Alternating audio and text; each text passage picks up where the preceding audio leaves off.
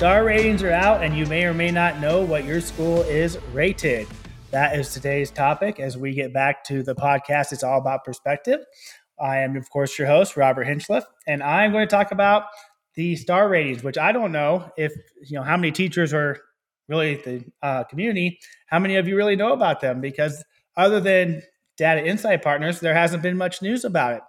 So let's look into it. Really, honestly, this is going to be an interesting podcast because I'm going to say some honest things. I don't think CCSD wants you to know what they are because the results are not good. Very few people are talking about them. Very few people are celebrating. I'll get into the data on that. And it's just not a very good system. So let's discuss that today. And I want to put this out there before I even start.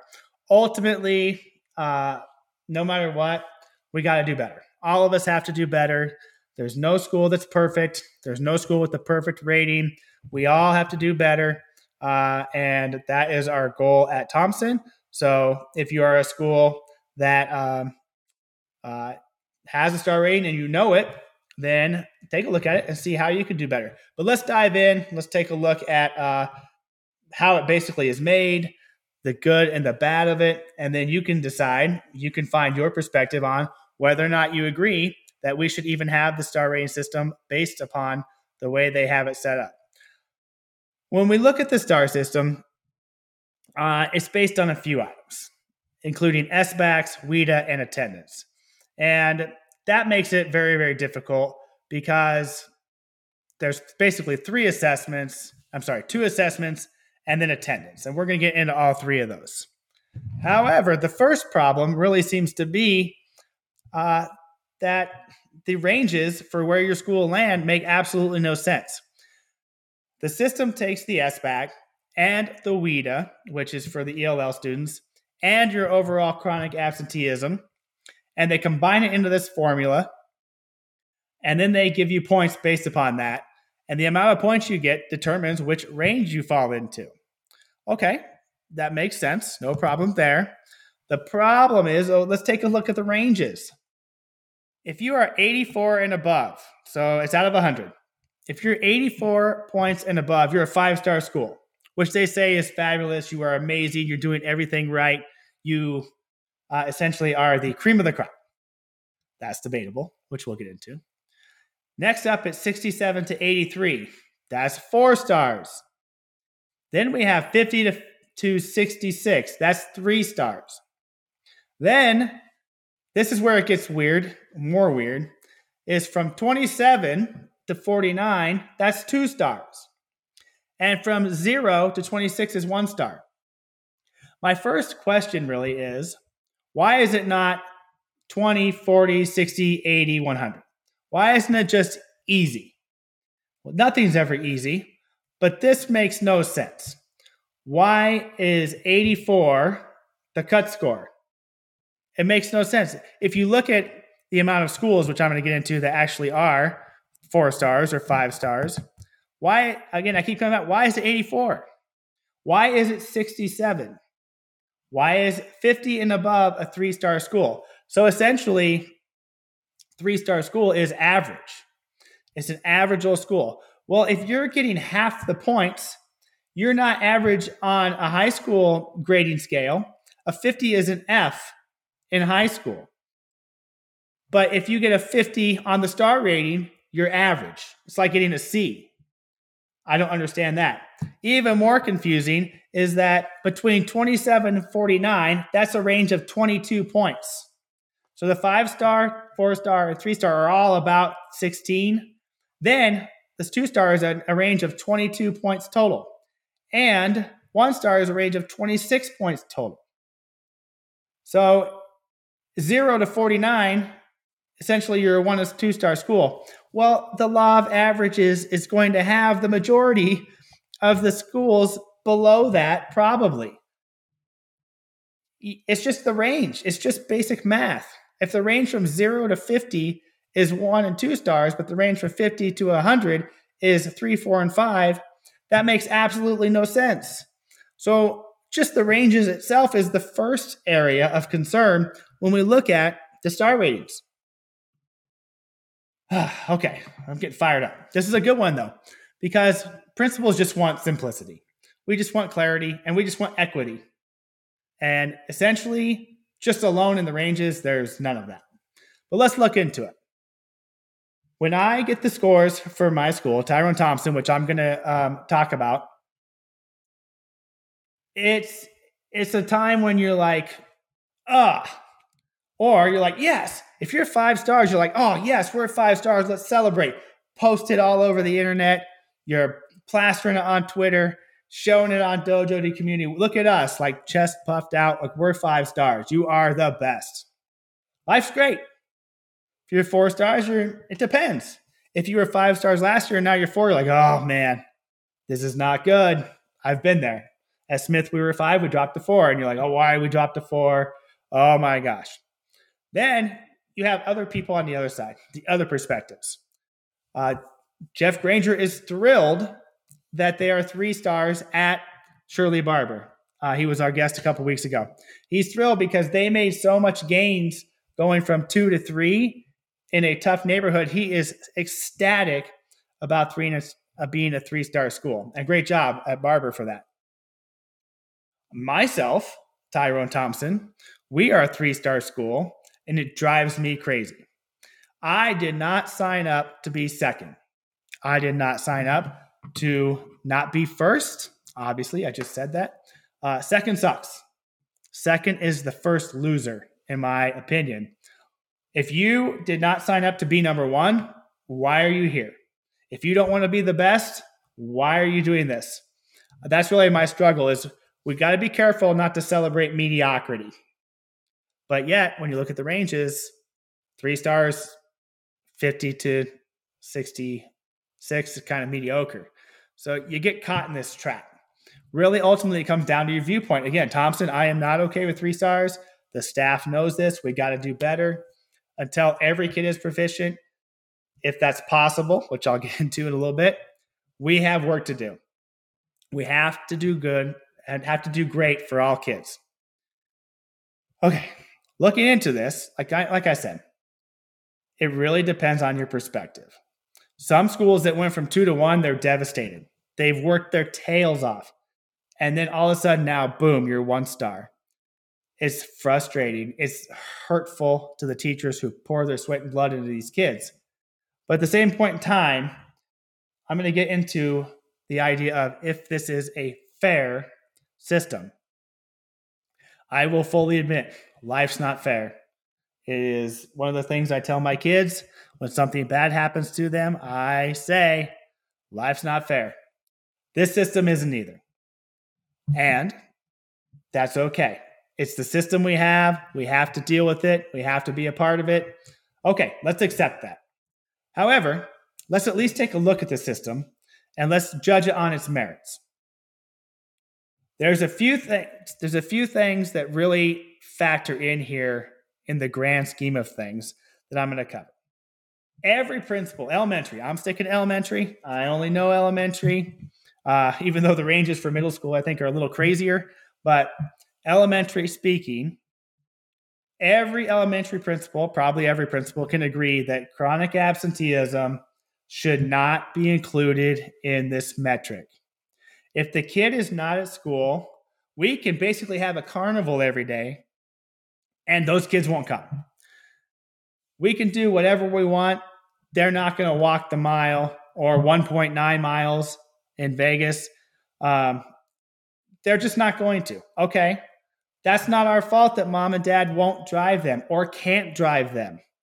But yet we are punished because parents or kids are not making the effort to get to school. At Thompson, I actually have a parent who hates traffic. The traffic at Thompson's terrible. I agree. Everybody agrees.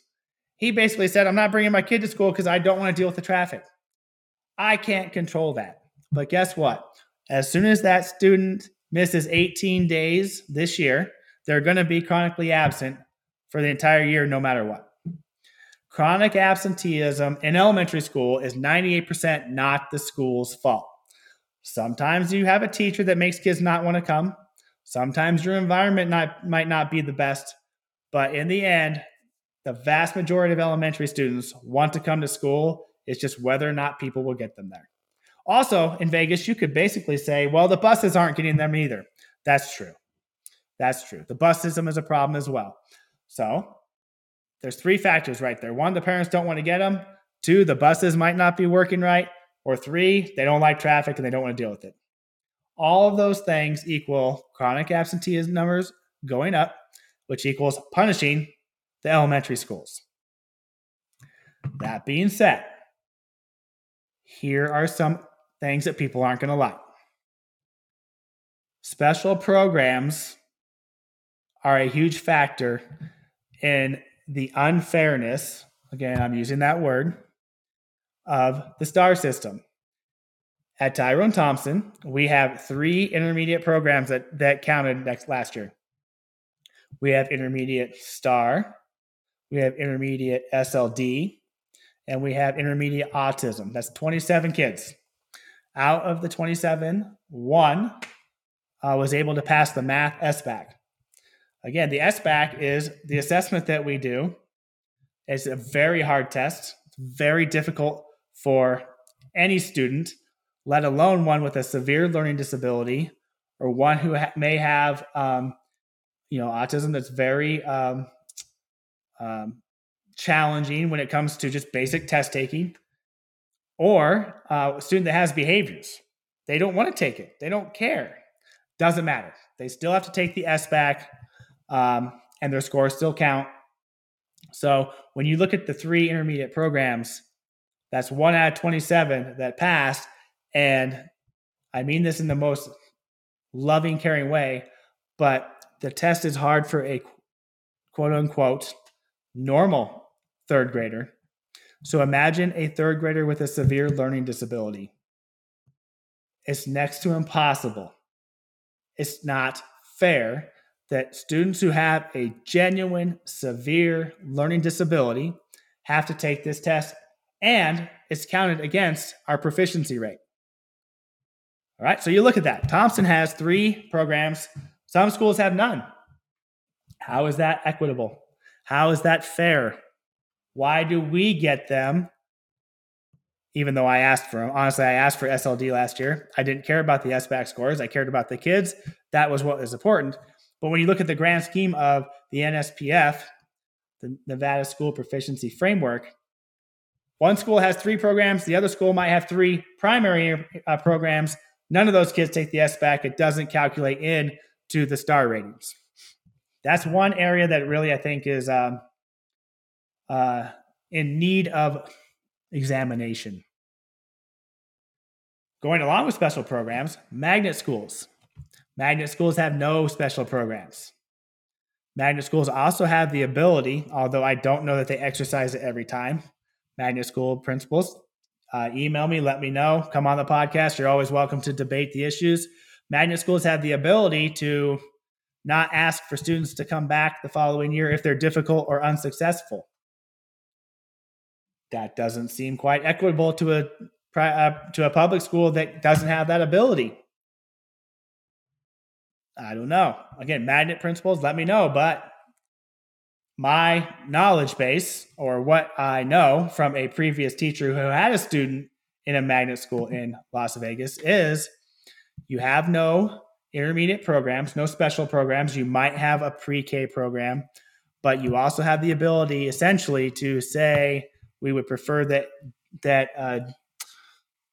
Joe Schmo does not come back next year. Of course, I could be wrong. It's not all kids. I would hope that they would not send all kids packing, but that's definitely a factor. So in all honesty, when we hear that magnet schools are flagship schools, it honestly, it's not the nicest for us who don't have magnets, who have special programs, who have every kid in our zone. So I'm just putting that out there. Again, just being honest. If you don't believe me, come from a magnet to a regular school, or if I'm wrong, maybe I should get a magnet. Either way, that's a factor. So magnet schools, of course, are usually successful. Another variable, some schools are on the COSA list, change of school assignment. at Tyrone Thompson, we have 160 COSA kids, maybe more. But the last I count I knew was 160. In the vast majority of those students, many are looking for a better school. Many parents, it's basically school choice. Many parents are choosing a school that meets their needs. So when you look at that, oftentimes those schools those kids are leaving a school that may not have met their needs, so they might not be proficient, and they're coming to our school or other COSA schools, and we then basically take on their statistics. An example, out of the 160 COSA kids at my school, let's just break it in half. 80 are in third, fourth, and fifth. Now, let's break it to where half of those are not proficient. All right, so now I'm already at a 50% proficiency rate right there before we even start. And then if you add in the special programs, hypothetically, I'm 51 out of 127. That's not going to be enough because you need to be around 60%. When you break this down, there's just so many factors, and it's hard to explain it quickly on a podcast, but the students that are moving into your zone matter. They matter greatly. Those parents are choosing a school that they think fits the needs of their kids better, and that's fine. I love that 160 kids have been chosen, or their parents have chose to come to our school. I think it's great. You walk in the door, we do the best we can with them no matter who you are. However, when you look at the framework, those kids, if they come in at a second grade level in third grade, there's a slim chance that we're going to be able to catch them up enough to pass the SBAC. So again, COSA is another factor. We no longer choose who walks in our buildings when it comes to COSA. You get what you get, which is fine. The kids need to be there. We teach them no matter what. But ultimately, if you get 75% of the kids that can pass, you're looking great. If 75% of the students are not proficient when they walk in the door, this is going to hurt your numbers. And it also helps the schools out either way, or it could hurt them that they came from. If a school loses 75% of their proficient students, they're going to suffer on their side. If a school loses 75% of their non-proficient students, they're going to grow on their side, hypothetically. Again, just little nuances that the public does not know, or most people really. You can also get into the idea of affluency. I don't care who you are. If you are a realist in education, affluency matters. The SBAC, the students just basically show that they are proficient at the grade level they're in. The vast majority of schools that are 4 or 5-star schools are in affluent neighborhoods, or they're magnet schools. Affluency matters. Who are the parents that are taking their kids to magnet schools? They're the parents that care. They're the parents that want better for their kids. Not to say the other ones don't want better. They might just not have the ability. Or they might not hit the lottery for the magnet school. It's another thing. We don't have a lottery. You get what you get. What walks in your door, if they're in your zone or on COSA, you take them. Just little factors. Little factors.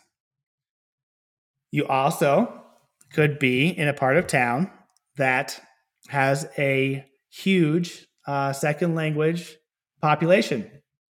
I think there's some schools out there that might even be 100% ESL, English as second language, right? If you just take a look at a school that's a 1-star school, you might think, oh, they're not very good. What if that 1-star school has 100% second language learners and they've been doing amazing things with those students, but they're not caught up enough to be proficient? It's a variable the public doesn't look at. They don't think of. And again, I'm just trying to make it public. There's so many factors that go into the star rating system that may or may not be equitable. When you also look at second language students, they don't count till the second year. But if a 5th grader moves here from Russia and they don't speak English, let's go ahead. If a 3rd grader moves here from Russia and they don't speak English, Are they able to gain the language enough by fourth grade when they count to be proficient on a fourth grade SBAC? My guess is it's highly unlikely. It can happen. I've seen it happen, but it's difficult because the fourth grade SBAC is difficult. So again, second language students, they could grow immensely, and many schools are doing a great job with that, but it won't show up on the SBAC. It might show up on the WIDA, which is included. But again, it's going to hurt your proficiency scores. That's not fair. Those kids are working. They're working hard. They're gaining the language. They have to speak two languages, many of them. They're growing, but they can't pass an SBAC. And so we're going to punish the school, even though the school is making them grow. Doesn't make sense. Let's also take a look at the fact that I have 2 more points here, and then I'm going to move into another area. It doesn't have anything to do with the growth mindset model. It does not test grit, perseverance. It doesn't tell if a kid overcomes adversity. In high school, it might not say if a kid is basically working 2 jobs to support his family and going to school and still being successful. There's a lot to it. So when we look at that, that's another area, I think, that hurts, because if we're growing successful humans, that is one of the great things about being a successful school. Yet it's not in any of the data that the public sees. It is only in the community that the school serves that they would know you're producing excellent humans. It's another problem. It doesn't take into account any of the life skills that you need to be successful as you move on. Finally, schools that have multiple subs, can't hire anybody. A student in 4th grade hypothetically has 180 days. Let's say that they show up for 150. They might have 100 different subs. How in the world can you punish the school for that situation when there's nobody to hire? Because I guarantee you, every principal who has a vacancy, if there was someone good to hire, they would hire them and put them in 4th grade so that they have a chance to pass or show growth. Again, it's punishing the school for factors that they cannot control. Last, the data is skewed clear throughout this. So, a student in 3rd grade is non-proficient, they're chronically absent, they're a minority. They're going to hit you in many areas. If they're second language and they don't grow, they're going to hit you in many areas. They're not going to be proficient in the ELA portion.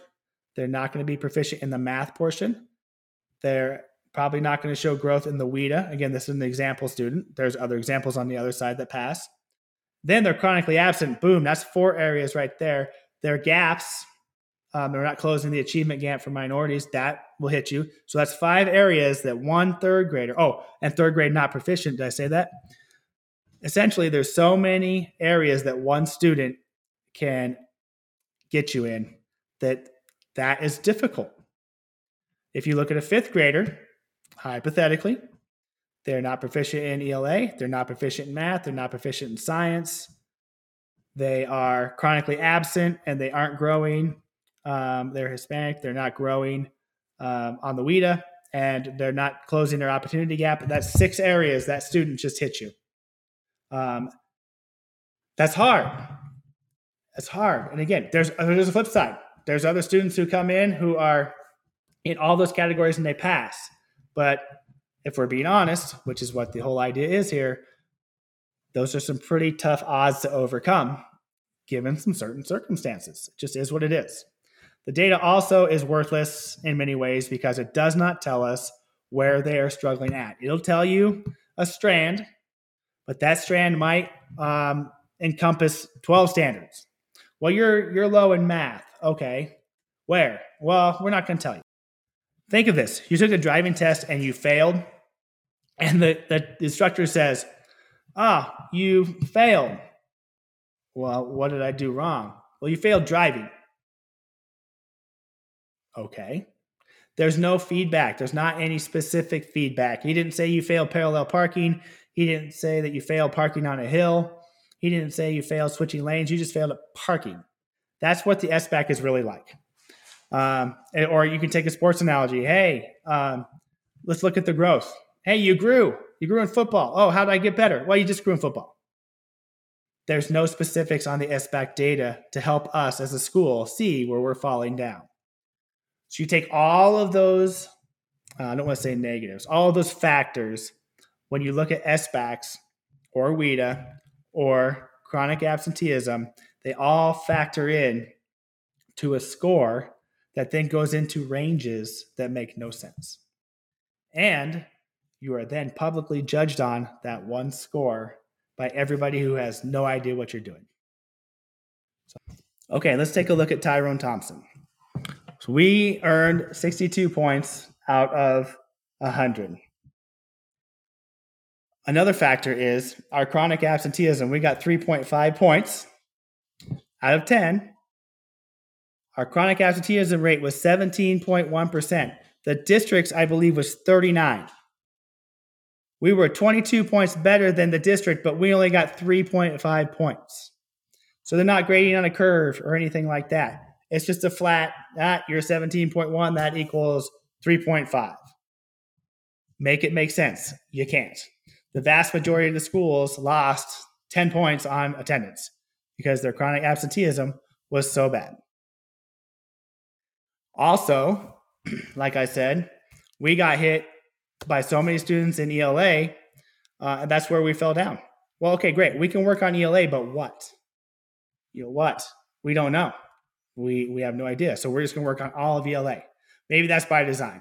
I don't know.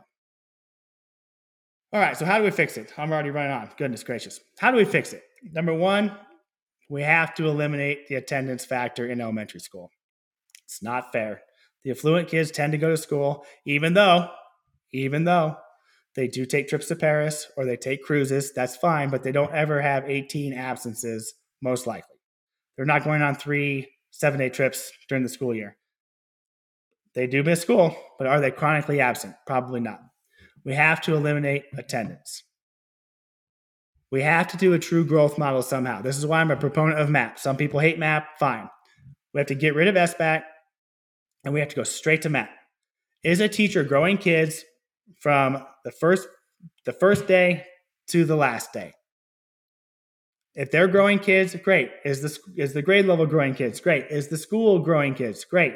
Is the school growing kids over time? Great.